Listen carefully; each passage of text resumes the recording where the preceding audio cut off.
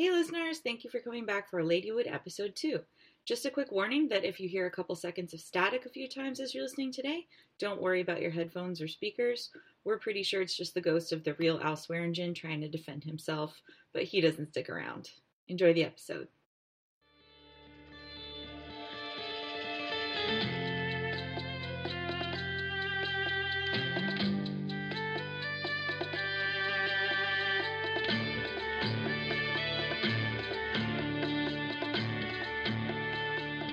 Hi everyone, welcome to episode 2 of Ladywood. My name is Sita Shawn. I am a comedy writer and a stand-up comedian. I'm Lynn Sternberger. I'm a television writer out of Los Angeles. And I'm Brandy Sperry, also a writer in Los Angeles and co-host of the Downton Gabby podcast. So today we're going to be talking about the second episode written by Malcolm McRory and directed by Davis Guggenheim. Those are great museum names. Right? I want to talk about something before we get into the actual episode content, which is, we didn't talk about this on the first episode, but the TV landscape of 2004 when Deadwood premiered is so different from what we have now. It was really like the last vestiges of like the must-see TV era. You know, it's the last season of Friends, The West Wing, ER, Everybody Loves Raymond are still on the air, and The Apprentice is the number 5 show in America. It was like the rise of reality television, kind of plague, I want to call it. A plague, that's fine. It's right at the beginning of it, because this is, 3 years before the writer's strike in 2000... Right, 2008. 2008, yeah. So, I mean, the reality program has been ramping up, but really didn't, flourish until all the writers stopped working, and there was nothing but Survivor. Good point, 9. but I'm looking at this. American Idol and The Results Show were number 2 and number 3 in the U.S. Apprentice was 5. I mean... It was happening. It was happening. It was happening. Survivor had been on the air for a while. I mean, I think what's interesting to me is just remembering that HBO was really kind of showing off at this point still of what they could get away with and what a huge contrast it was. So that's where we are. And there hadn't been a hit Western on American television since Dr. Quinn, Medicine Woman. That's crazy. Which, no slight on Dr. Quinn. I definitely watched that as a kid. I love Dr. Quinn, Medicine Woman. My mom and I were totally about Sully. We were Team Sully all the way.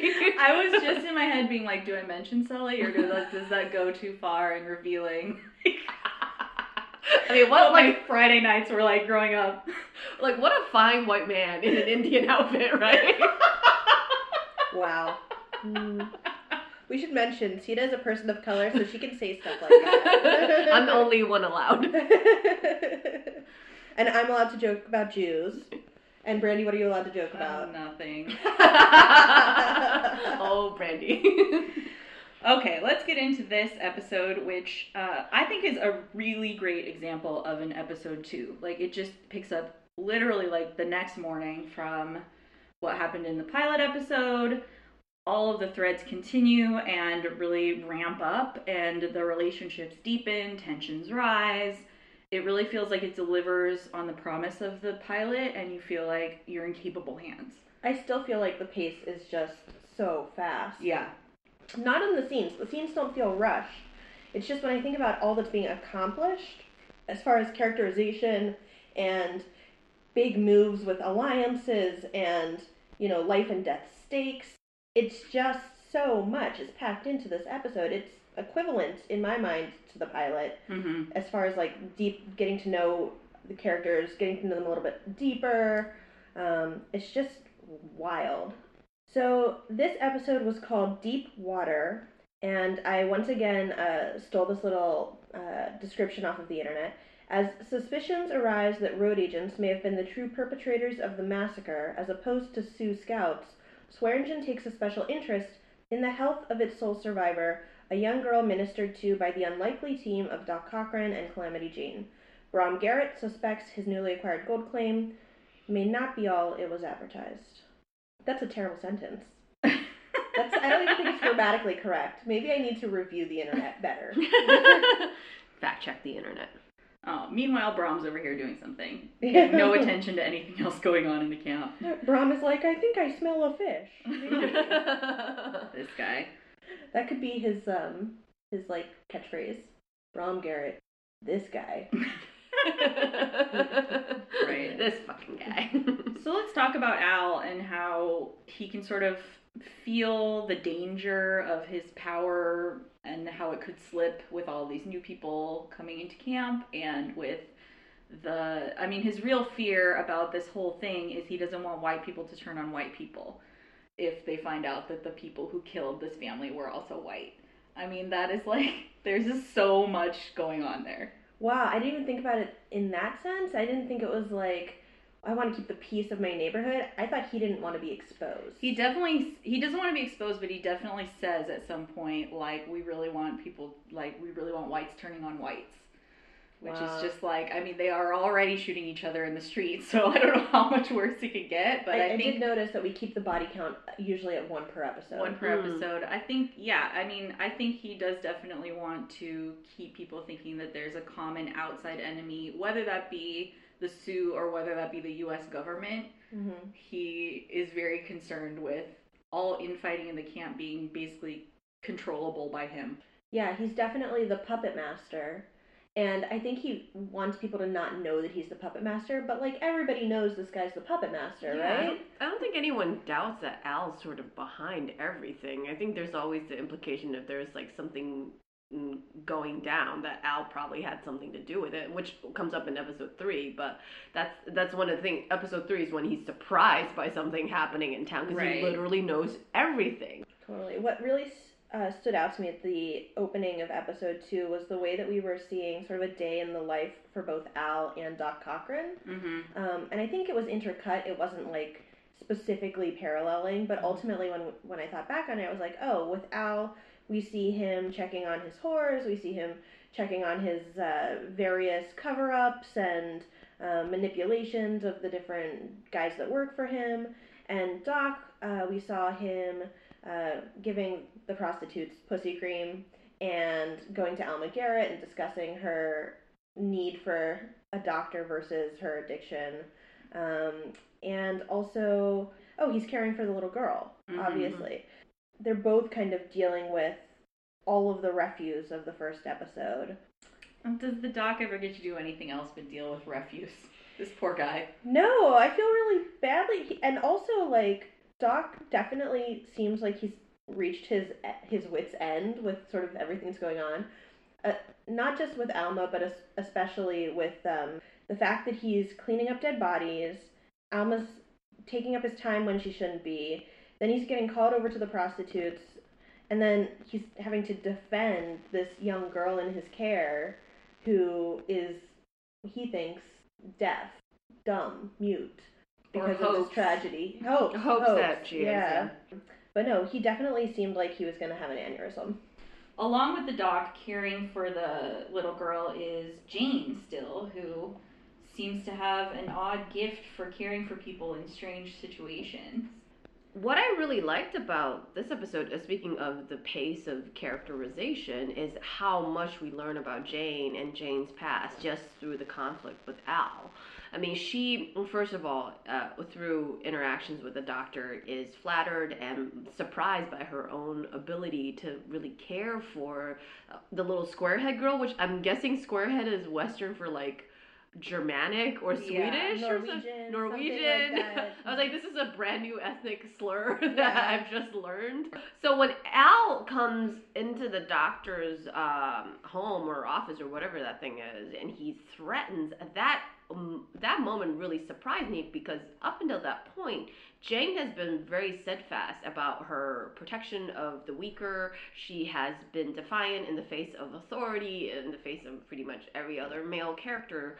But then when Al comes in, it's like, oh, I think this is supposed to show like the true power of Al and how he operates and why he has the effect he has on people. And seeing Jane sort of like blubber and sort of crumble in his face was really surprising to me.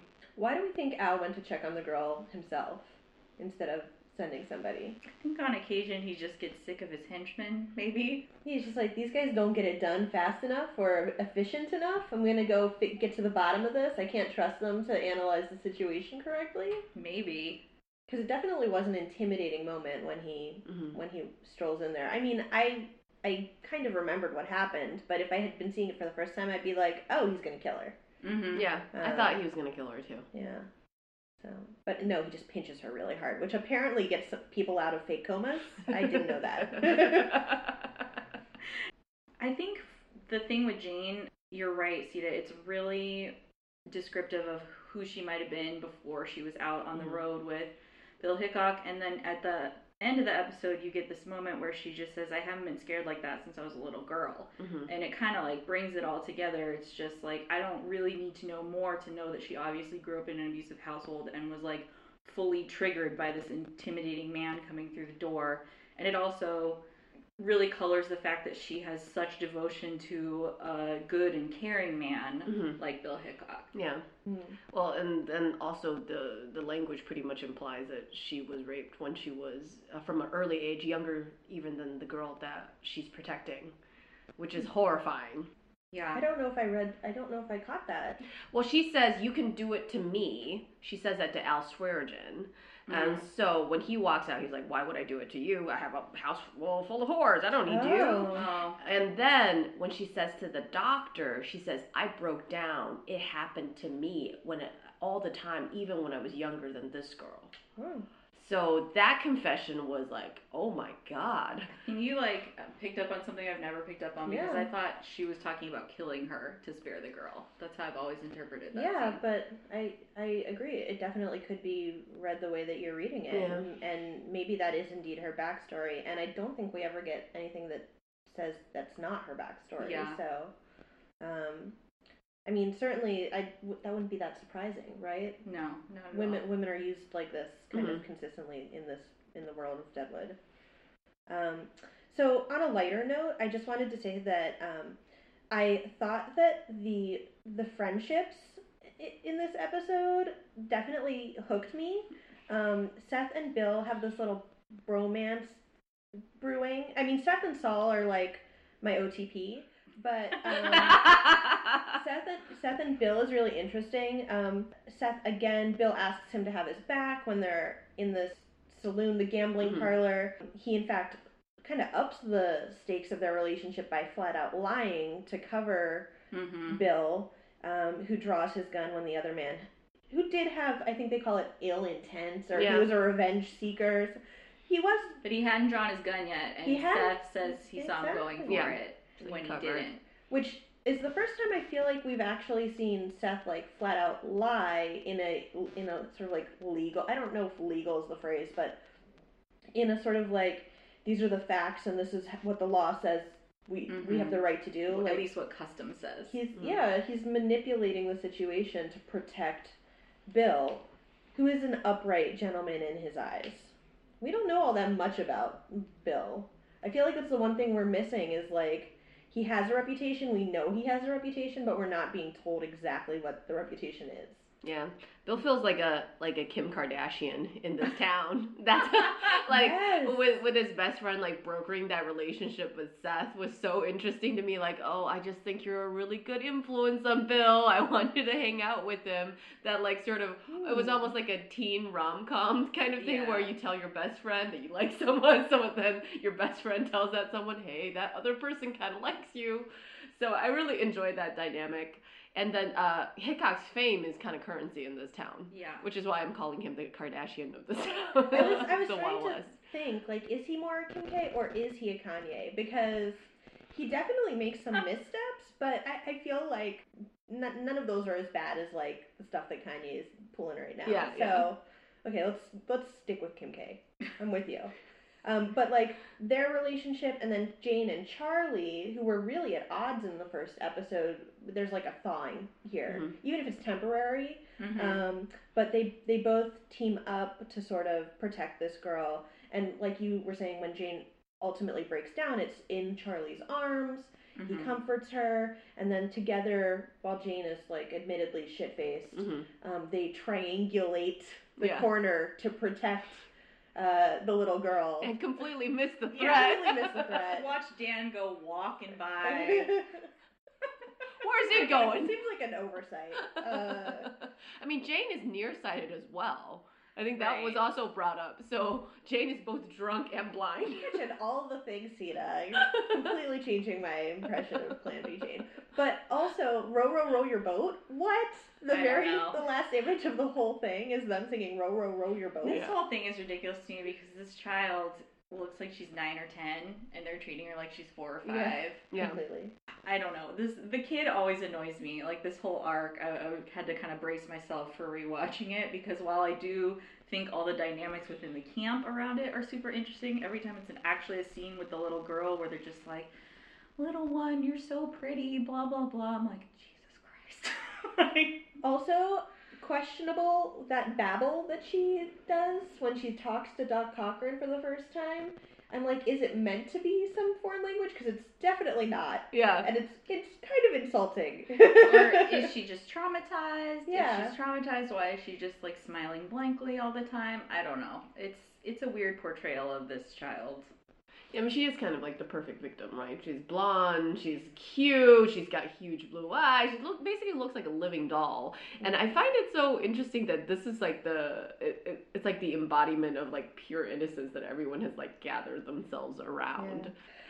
Yeah. Another interesting thing that like comes to a head in this episode is Dan and his relationship as Al's executioner and sort of his feelings about the stuff that he does.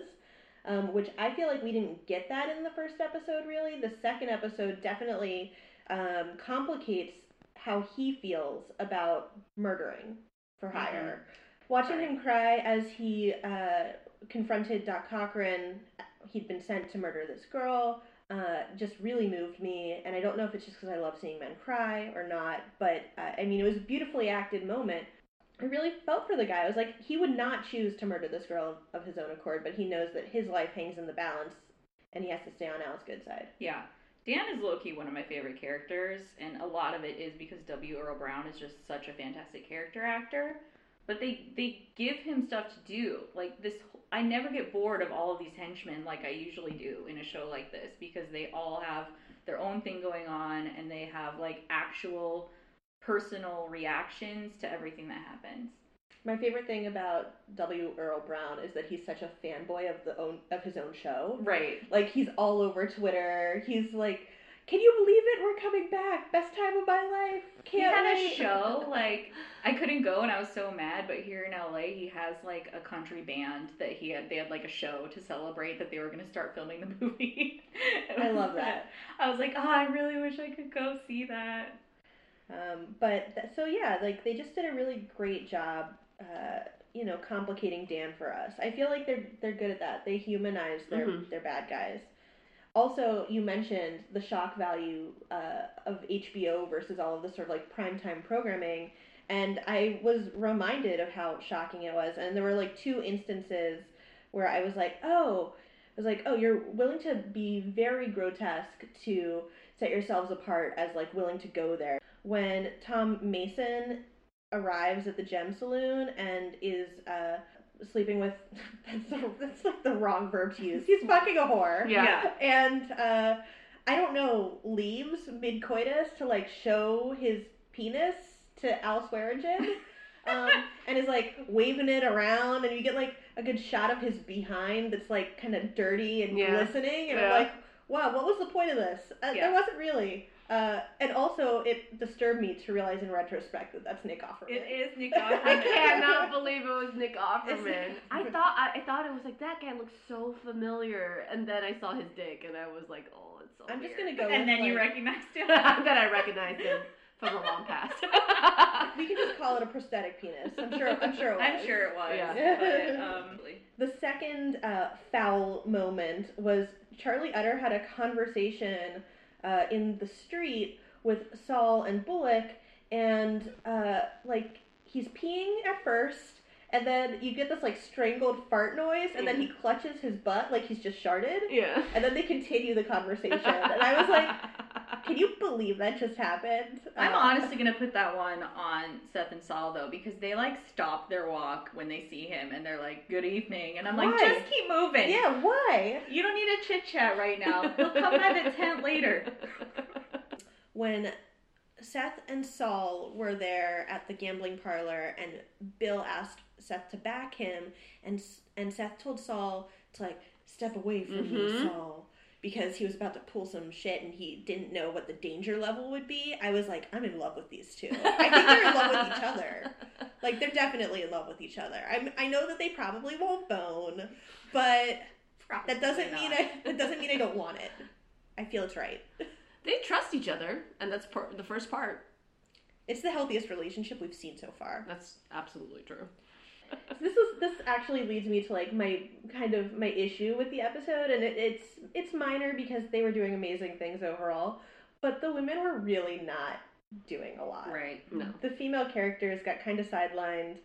I mean, Calamity is now a babysitter, and Alma is still in her drugged out stupor, and I'm like, okay, let's get this, and Trixie is, like, not even in it, really. Yeah, Trixie's not in this at all. And I was just like, let's get going. Let's give them more to do. Yeah. I was thinking that we could do a few, like, recurring features, one of which is just our favorite quotes, because it's a show that just embraces language in such a fun way. So did anybody have, like, a favorite moment, a favorite bit of dialogue? There's a line towards the beginning which, like, it has language that I'm not going to be able to justify, you know. I want to hear your impression. My impression of the doc, where he says, I see as much misery out of them moving to justify themselves as them that set out to do harm. Like, it doesn't sound good in my voice.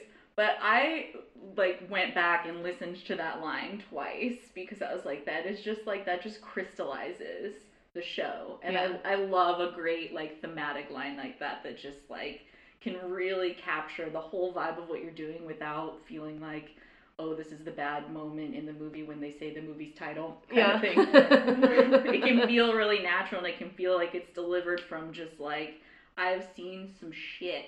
Let me tell you what I've seen.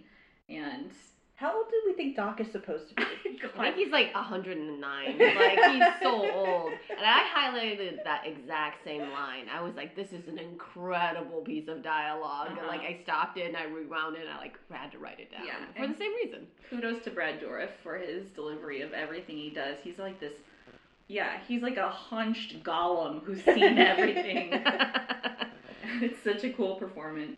I've discovered that I'm easier to please when it comes to, like, it doesn't have to be thematic or even really, like, very high-minded at all. Just a lot of swear words works for me. This is your show, then. But I thought that, like, Al had an incredible line in this episode when he was having his showdown with Bullock over the lease of the land to start the hardware store, and their negotiations had kind of blown up, and he was like, and here's my counteroffer to your counteroffer. Go fuck yourself. I just want to use that. It's almost like a Housewives line. Right? I could equally see that happening, yeah. I wish the Housewives were allowed to swear. Yeah, if the Housewives had been allowed to say go fuck yourself, that show would have been so much better. It would be so amazing. How do we get the Real Housewives on HBO? I think I had a line, I'm trying to remember who said this, because I didn't write this down, but maybe one of you can tell me. I am stupidest when I'm trying to be funny. That was Al, too. That was Al, too, right? Yeah, I mean, he gets so many good lines. And that's just when he's like, it's his way of, like, backtracking a conversation that isn't going quite the way he wants it to. Right. And then resetting it by sort of making himself a clown for just a split second. It's masterful, the way he manipulates people. A comedian would like that line. It's very meta. I think another one of my favorites is when they come away from the negotiation. Saul and Seth are walking down the street, and Seth's like, I don't like that son of a bitch. And Saul just goes, thank God you didn't let him see it. I love Saul so much. Saul has some excellent lines in this, hands down. Yeah. And he just tolerates Seth's nonsense in such a funny, like, we've been friends for so long, I knew you were gonna act like that, like, now let me go clean it up kind of way. Like, I just love their relationship. He seems to be the most optimistic character in this universe. Why? I'm not sure. Yeah. But just by his nature, I guess. I guess he's been an outsider his entire life, so he's always trying to figure out, like, the way that he can find an advantage in having been, like, a Jewish person. Is this the episode where he says, I've been called worse by better? Yes, yeah. I love that line. Yes, I've been called worse by better. That wasn't in my list, but it really stands out as being like, oh, this is how, person who's been beat on their whole life for something completely out of their control might have to look at the world in that way to just get through it. Oh, and my follow-up favorite quote, I just think everything that comes out of Jane's mouth is beautiful. When you can understand it. I did watch this one with the subtitles on. And because she's shit-faced half the time. Yeah. So not only is it like this Shakespearean Western, dialect, always with so much rage behind it, but like she's slurring. Mm-hmm. Charlie had found her in the street, and he said, "You're half fucking." Oh, she was squinting, I think, is what it was. She couldn't see anything. He said, "You're half fucking blind, ain't you?" And she said, "Sometimes it's a fucking blessing." I mean, yeah, there's a lot of nastiness going on. There's a lot of fucking ugly dudes that she doesn't have to look at. I feel like she's my I Ching. Is that the Jane's take on the world is like I relate to the most. Okay, so we already mentioned that the women are kind of sidelined in this one, so I don't know if we're really going to have any most feminist moments. I do like that at the end, Jane pulls herself together. She and Charlie work together to get the little girl out of camp and out of harm's way, even if just temporarily. Mm-hmm. And I like that they end it with her taking an action to stand up to an abuser after having her be a blubbering mess for half the episode. Mm-hmm. But that's pretty much the closest we get to like an action taken by a woman in this whole episode. I agree. I actually think that Charlie Utter gets best feminist. Yeah. He's so supportive. Yeah, he's a good guy. He's a good guy. For me, the least feminist moment was just all of the jokes surrounding the pussy cream. And, like, the treatment of the whores as sort of, like, belongings that are irritations. Mm-hmm. I just was like, this is very dehumanizing. Yeah. I guess I have a question about the pussy cream. Are they just, like, are these women's private parts, like, so overused that they're like, they need to have some sort of ointment? Like, what is it for? I feel like you're not going to get the answers you're seeking. I just really want to know, like, what the pussy ointment is, like, specifically for. I don't know. Doc's Rugbird? Yeah. Rugbird? Yeah. Like, all those guys are fucking dirty, too. What's he doing? He's got all these, like, herbs hanging in his little doctor's shack. Like, what's he rubbing up there? I don't know if you intended it to come out. He's got, like, an early version of Lush Cosmetics, like, in his shop. He's an Avon lady. Doc Cochran. And how does he know, like, what to treat the pussy with? Well, he's seen a lot. He's seen a lot. We do learn. I mean, it's the thing that he kind of gets Dan to, like, step back from his mission to kill the little girl by reminding him that if he kills Doc Cochran in his mission to get to the little girl, he's going to have to take care of all those whores on his own again. So, I guess whore upkeep is hard. I think he said specifically either up to your knees or up to your elbows. Either one. I think it was elbows. It was like a description. It was like, whoa, what kind of medical procedures are happening at the whorehouse? Yeah, seriously, and they don't even get names usually, which is I think why it's my least feminist moment. It's like a discussion of their private parts and what a hassle they are, and we still don't know who any of these women really are, except for Trixie. And that doesn't improve very much over time either, which is sad. Spoiler alert, Sita. Yeah. No. Although we will, in short order, meet a lot more whores. So. Ooh, cliffhanger. What a great next time on Ladywood moment to close out on. Thank you for listening to Ladywood the podcast. You can find us on Twitter at LadywoodCast. And individually, I'm at Lynn Sternberger. I'm at WeeBrandy, OUIBRANDI. And I'm at Sita Bear, SEED. I'm at Slow Bear. That's my Instagram. But you can follow me on Instagram too. That's SEEDABEAR. And then on Twitter, I'm Slow Bear, SLOBEAR. And you can find us on Tumblr now at ladywoodcast.tumblr.com. And hopefully by the time you hear this, the episodes are up on Apple, but we'll see. We're at their mercy right now. Yeah, if all of our swearing and talk of pussy cream passes the censors, we hope you'll be able to subscribe and listen to us on iTunes.